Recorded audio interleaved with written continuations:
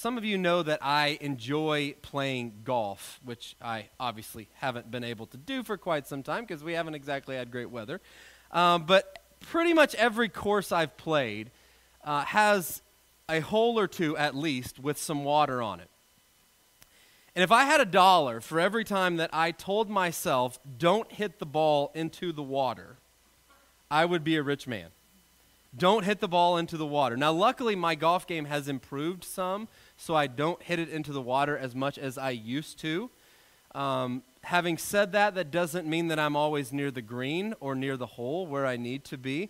And I have been guilty more than a few times of hitting more than a few balls into the water. Sports psychologists, though, will tell you that our brains have a hard time processing the word don't. Don't do this. Don't do that when we are attempting especially to do something in particular. And so in a golfer's case, to use that example, when you're standing over the ball, trying to hit the ball where you want it to go, trying not to hit the ball into the water, you have this picture in your mind when you're saying don't hit the ball into the water of what happening, the ball going into the water. Inevitably, when you're saying don't hit into the water, you're picturing the ball going into the water. But your brain has a hard time processing that word don't. It just sees the picture in your head, and you tend to live out that picture that is in your head. And more often than not, we as human beings often have pictures in our heads of things that we want to do or don't want to do in this case. And we say, don't do it, don't do it, I don't want to do that, I don't want to do that. And yet, what happens? We end up doing that very thing that we're trying not to do. That's why you can be on a diet and you can go into go to a wedding or go to a birthday and you tell yourself, I'm not going to eat cake.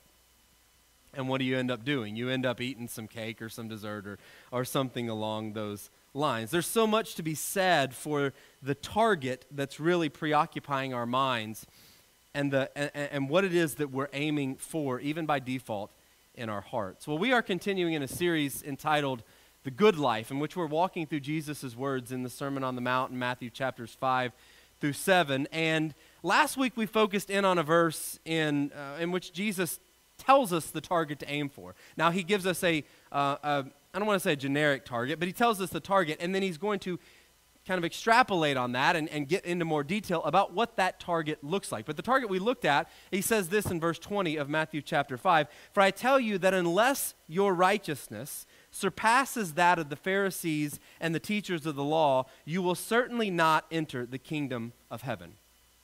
That's the target.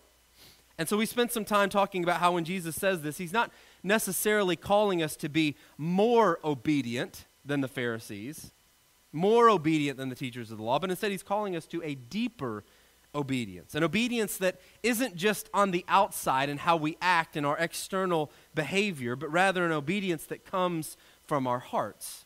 The righteousness that Jesus is aiming for is a righteousness that goes beyond just acting in a certain way and what people see on the outside. Instead, it's about becoming a different kind of person on the inside. It's not about more obedience, more righteousness. It's about a deeper level of obedience. And it's in going that route, the route of becoming a different kind of person on the inside and pursuing a righteousness from the heart, that actually makes it possible for us to live more righteously in the long run, because we live from our hearts for better and for worse. That's a lot of what we talked about last week. And so for the rest of Matthew chapter 5, Jesus is going to give us 6 real-life practical examples of what it looks like to live from a righteousness that is from the inside out, a righteousness that comes from the heart. And we're going to look at the first example today in Matthew chapter 5, verses 21 through 26. Here's what Jesus says. "You have heard that it was said to the people long ago, 'You shall not murder, and anyone who murders will be subject to judgment.' But I tell you that anyone who is angry with a brother or sister will be subject to judgment.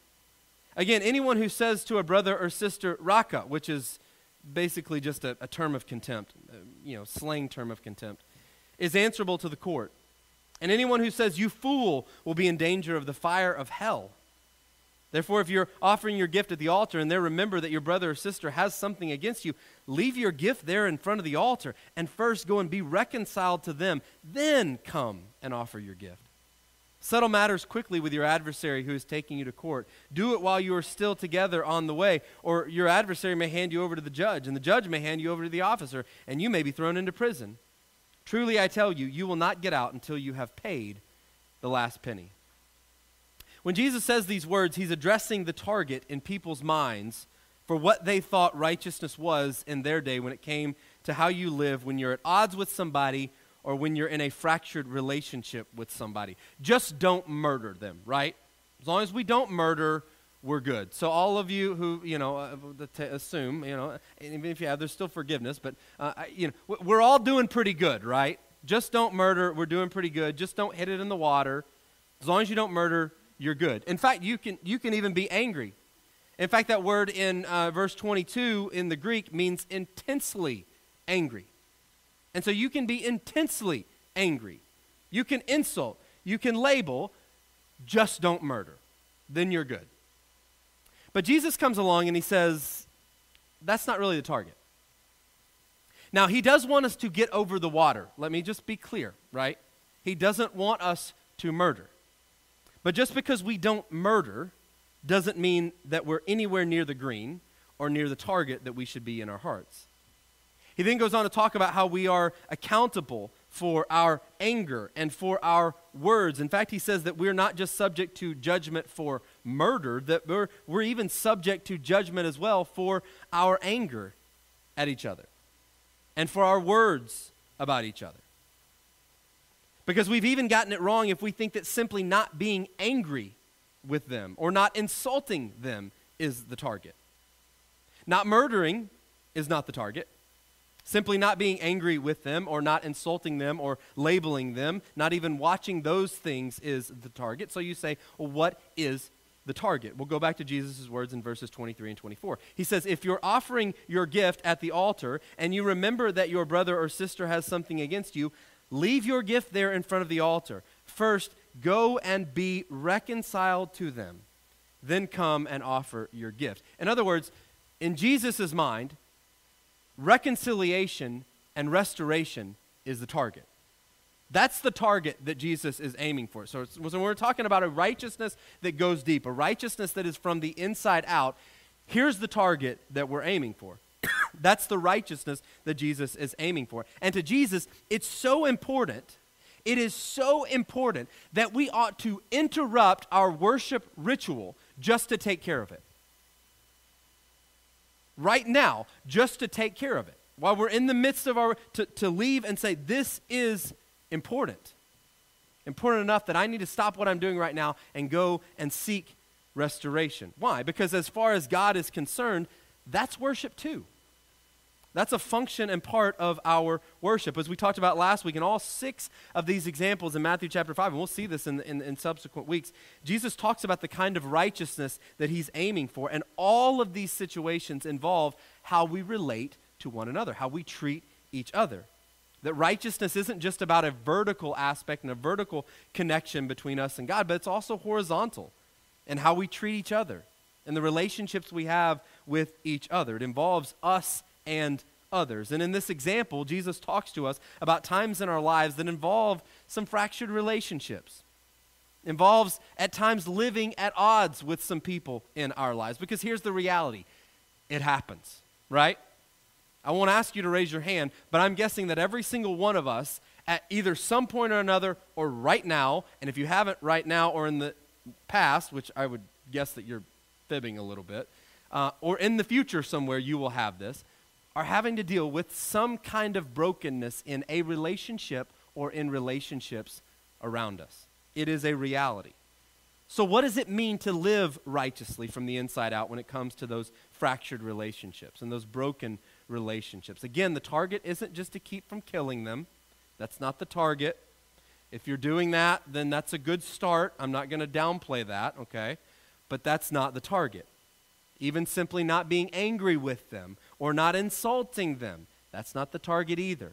Our target ought to be working toward reconciliation and restoration. By the way, look again at verse 23.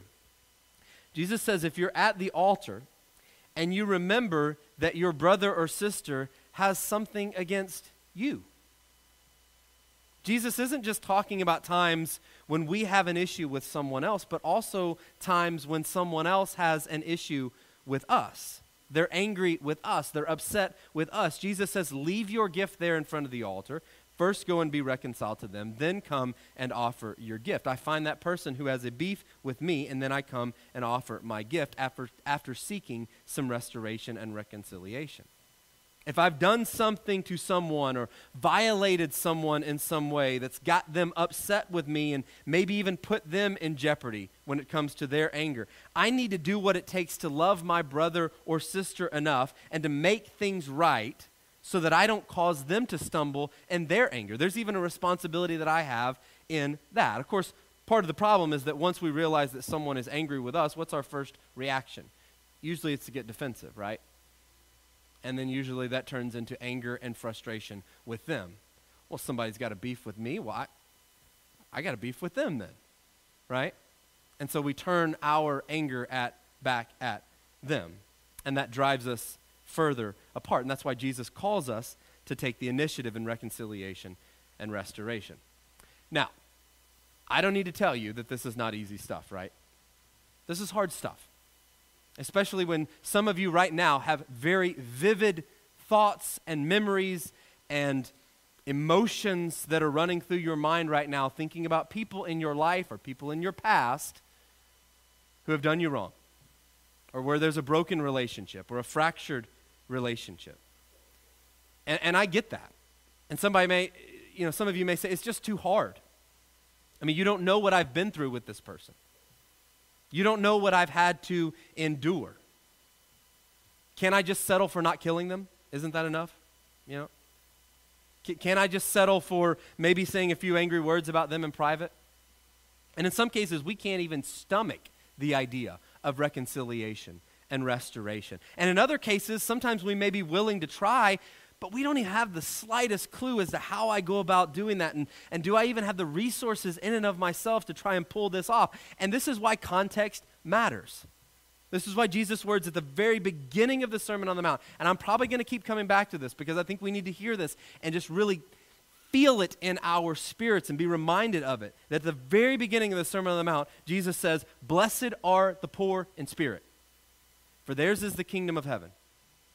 And then in Matthew chapter 4, even before that, he says that the kingdom of heaven has come near. The saving and delivering and redeeming and healing power of God is present in Jesus on the earth. And because of that, it's going to make a difference. Not it might make a difference, not it could make a difference. It's going to make a difference in the lives of those who follow him. In the lives of those who recognize that we are poor in spirit, that we don't have what it takes, that we are broken in and of ourselves, but I'm going to put my trust in God who heals the broken. And the good news is that the kingdom of heaven has come near to make a difference in us and for us and through us so that we might be able to do what we can't do in and of ourselves, and so that we can do our part when it comes to reconciliation and restoration. Now notice that I said our part. Paul says in Romans chapter 12, verse 18, if it is possible, as far as it depends on you, live at peace with everyone. I probably don't need to tell you that sometimes it does not depend on you, right? Sometimes the reality is you have no control over whether you have peace in a certain relationship in your life or not. And Jesus would acknowledge this, Paul would acknowledge this, all the biblical writers would probably acknowledge this, that it takes two to tango, right? When it comes to a relationship, it takes two. And finding some healing and mending of that brokenness isn't just a one-sided decision. You can't make that decision for someone else. I'm not going to get too deep into this, but I also want to recognize, because I know some of you might be pushing back a little bit, I want to recognize that there are some extreme situations. And I get that. And I want to be sensitive to that. Don't think that I'm bulldozing you. That is not my attempt. It's really not my attempt. These are Jesus' words, not mine. That's not my goal.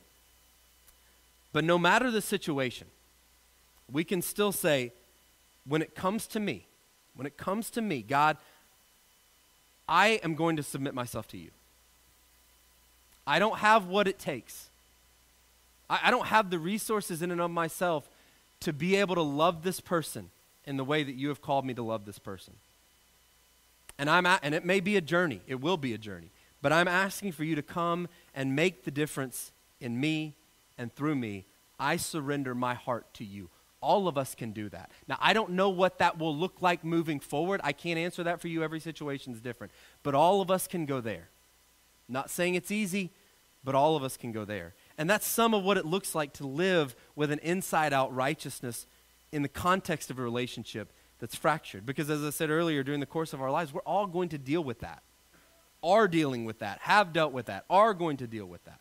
We're all going to deal with those fractured relationships. And so for the rest of our time this morning, I just have 2 points I want to leave you with, two takeaways as to why I think it's important for us to live and pursue an inside-out righteousness when it comes to those fractured relationships with others, and also how we deal with our anger and kind of processing some of that. It's not a sermon on anger, but I do want to deal with it a little bit because I think it's obviously in Jesus' words. And here's the first thing.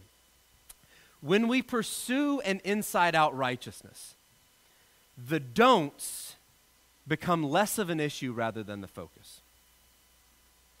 When you and I pursue the real target that Jesus is trying to get us to aim for, the don'ts, the don't hit it into the waters, become less of a focus. They become less of an issue than they would otherwise, us making them the focus. Let me try to explain and flesh this out. Let's say Marcy and I and the kids are going to go see my parents in Atlanta. They live just north of Atlanta. And so we decide we're not going to drive, we're going to fly. Because I've heard gas is really expensive. So we're going to fly. Like it's any cheaper to fly anyways. But we're going to fly down there, okay? Just go with my example. We're going to fly down there. And so Marcy and I and the kids, we buy tickets to go to Atlanta. It's pretty safe to assume that when we get to Atlanta and my parents pick us up, they're not going to say something to the effect of, "I'm so glad you did not end up in New York or LA," right? It's kind of presupposed that I'm going to end up in Atlanta. Why? Because I bought a ticket to go to Atlanta. That was my target. That was my destination. And so more than likely, I get things happen. Just roll with the example. More than likely, I'm going to end up in Atlanta. I took steps to get to Atlanta, and that made some other decisions for us. There were other destinations that we weren't going to end up at, right?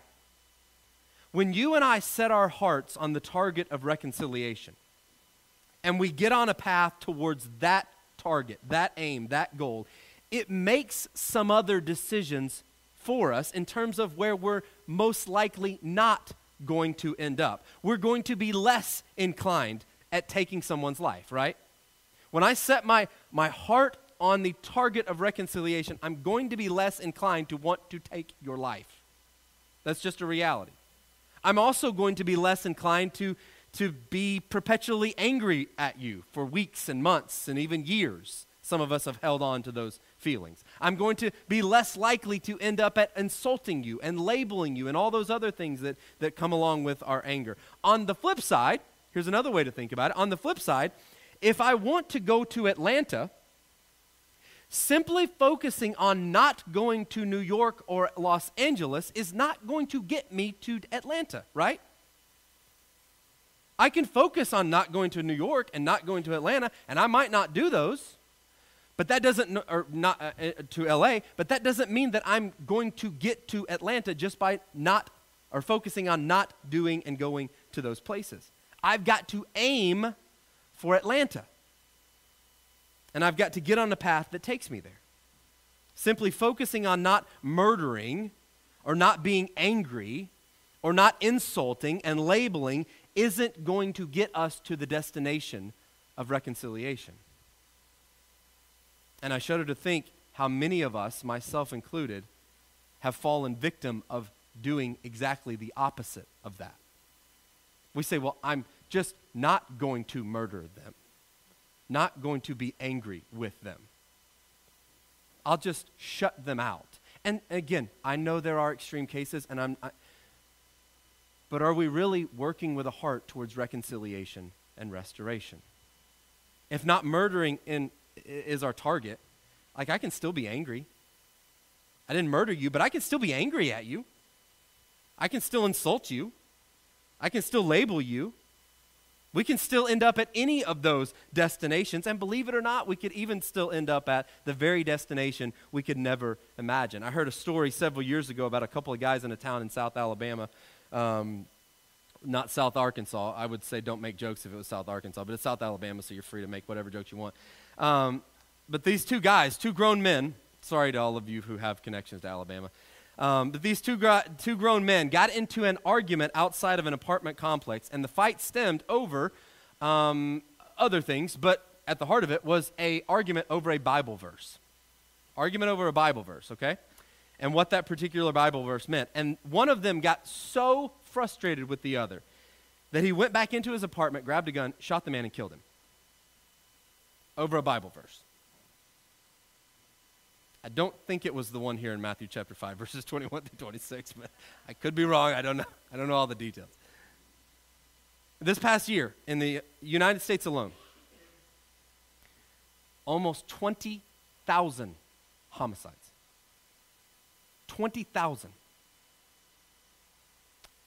And some people say, well, we just need to post the Ten Commandments, right? We need to put those things back.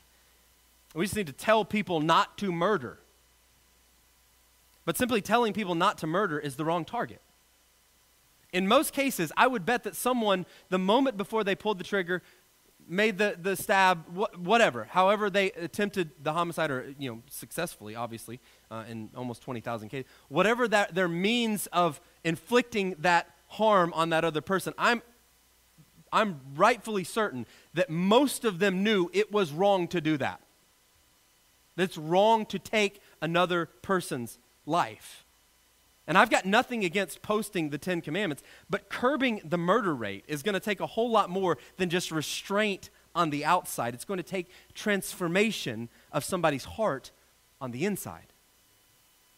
And ultimately, Jesus isn't just out to curb the murder rate or even to keep people from being angry or to keep us from labeling and calling each other names and cursing one another. He's out to restore what has been broken. That's the target. And we can obey the commandment of not murdering, all the while still holding on to our anger. But it's pretty tough to pursue reconciliation and restoration while still holding on to our anger. It's tough to do, when that's your target, it's tough to hold on to those things. That's why reconciliation and restoration has to be the target. And when that's the target, the do-nots become less of an issue. Does that make sense? When that's the target, I'm not worried about don't murdering. I'm not worried about that because I've got a target in mind it's just going to be, it's obviously don't murder, okay? If all you heard was Josh said it's okay to murder, please don't hear that, That's still on the table. But it's no longer in my focus. I've got something bigger and better in mind.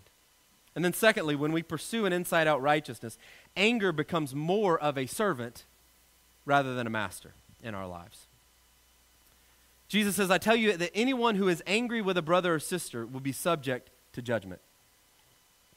In essence, he says, I want you to give the same attention in your heart to anger that you do or would to murder. I want you to keep anger at as much of arm's length as you would murder. Don't think that it's any better to get close to anger as it is to get close to murdering somebody. Why? Because violent words and violent actions are rooted in the soil of an angry heart.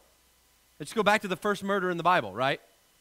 And it happened between, of all things, two brothers, which maybe that shouldn't be too surprising, but it happened between two brothers, two family members, two kin. But do you remember God's question to Cain prior to the murder? Genesis chapter 4, verse 6, he says to Cain, why are you so angry? Why are you so angry? The story of the very first murder began because of one brother's difficulty processing anger in his own heart. And so Jesus is helping us to understand that we're not going to transform the exterior, the outside of our lives, simply by restraining from breaking these external laws and commands. That's not the way to get there. It may work for a little bit, and it may, work okay in some ways, but that's not where true transformation takes place. Ultimately, it's got to be through dealing with our anger and dealing with those things that are inside our hearts. And all too often, anger winds up becoming our master and taking control of our lives instead of us taking control of it, or more appropriately, allowing God to take control of it. Now, I do want to take a little bit of a detour for just a second and address anger. Because the reality is that anger is a natural physiological response. It is a natural physiological response. And this is I don't want to go too deep into this because this is a bigger discussion. I mean, you could do a whole couple of lessons on anger, at least a whole lesson on anger. And we'll have to save that bigger discussion for another day. But let me do say that I think there are times when that initial physiological response of anger can be a catalyst, and I want to be careful with this, can be a catalyst to move us in a forward direction where we face the issue and move towards resolution, okay? It can be a catalyst, whether that be in our own lives or in a fractured relationship or even how we reach out to a lost and dying and hurting world. But let me also say that anger should not stay as the motivating factor.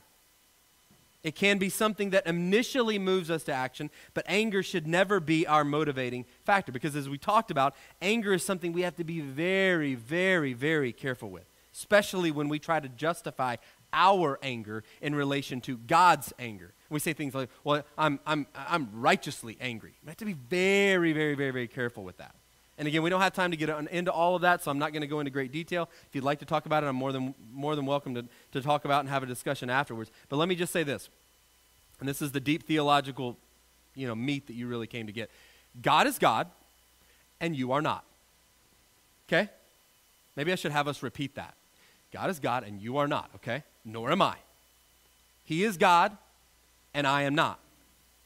And his anger is a justified anger. But when the Bible talks about our anger, it's often not in a positive light. It's very often not in a positive light. As James chapter 1, verses 19 through 20 says, many of you are familiar with this. We read the first part of this, usually leave the second part out a little bit. But listen to what James says. Everyone should be quick to listen, slow to speak, and slow to become angry. Why? Because human anger does not produce the righteousness that God desires. Human anger does not produce you getting the target. It doesn't. Of course, we also read in verses like Ephesians chapter 4, verses 26, in your anger do not sin, right? We read that and we're like, oh, see, I can be angry and not sin. So I'm good, right? Just as long as I don't sin. Just don't hit it in the water, right? I can be angry, just don't murder. But listen to Paul's very next words. Do not let the sun go down while you are still angry. And do not give the devil a foothold. In essence, Paul says, don't let anger be your master. You master it. Don't hold on to it, but get rid of it and move beyond it because anger in our hearts is the devil's playground. Don't bury the issue in a bottle or a drug. Don't deny the issue or let it swell up inside you, but face the issue of what's been done and turn your anger into something that moves you forward towards resolution and healing. And so while that physiological response of anger can be a catalyst to move us forward, it should never, ever be our motivating factor. And yet, so often, far too many people don't move forward in their anger. Don't move forward toward a resolution, but rather they suppress it. They indulge it. Why don't I just say, we suppress it? Let's not talk about other people. We suppress it. We indulge it. We stew over it. Medical experts say that a steady diet of anger in our lives can be related to as many, but not limited to, 20 different physical maladies, including headaches, stomach problems, immunity deficiencies, colds, colitis, skin problems, high blood pressure, depression, heart attacks, and strokes. Whew. When's the last time you checked your anger? instead of your heart rate, your blood pressure. And the CDC, in fact, estimates that at least 85% of all diseases have a strong link to your emotional state, and some believe that number to be higher. And for some people who don't know how to process their anger, they live their lives for years being angry, but never truly dealing with it, denying it, suppressing it, burying it. But eventually, physiologically, it takes a toll. Reminds me of what it says in Job chapter 5, verse 2. Resentment kills a fool. Like literally, it can actually cause you to, like it contributes to your death. That resentment, that anger can contribute to your death. Physiologically, that is true. The bottom line is that when anger becomes our master, we're not just in a position to tear other people down, but we're actually in a position to tear ourselves down as well. But when we pursue a righteousness from the inside out, from the heart, we're going on the offensive with our anger. We're paying attention to it and what's happening on the inside. It reminds me of the story I heard about this one mom who was going shopping with her daughter, and her daughter was just a train wreck. Young daughter was just a train wreck, whining and crying, pulling stuff off the shelves, just being a brat, for lack of better words. And so finally they get into line to check out, and the mom's just like, okay, Katie, we're almost done. Just hang in there. Calm down. You know, it's going to be okay. We're going to get out of here in just a minute.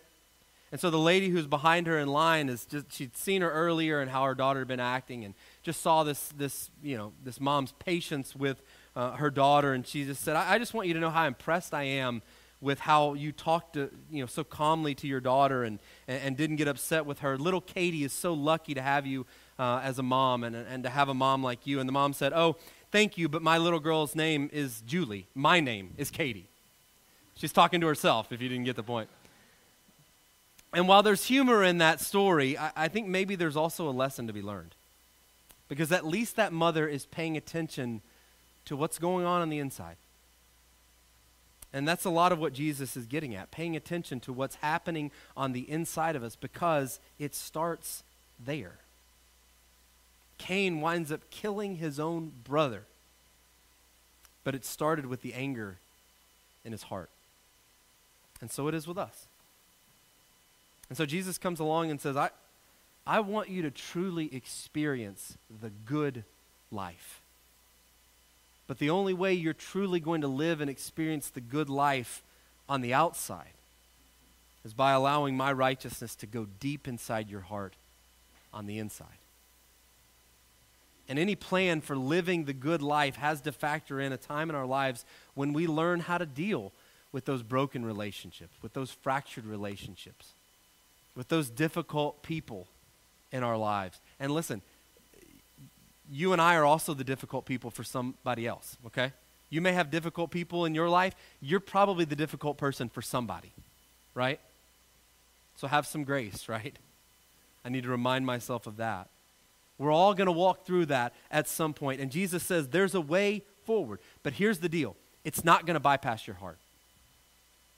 It's not just on the outside. It has to go through your heart, because God doesn't do heart bypasses.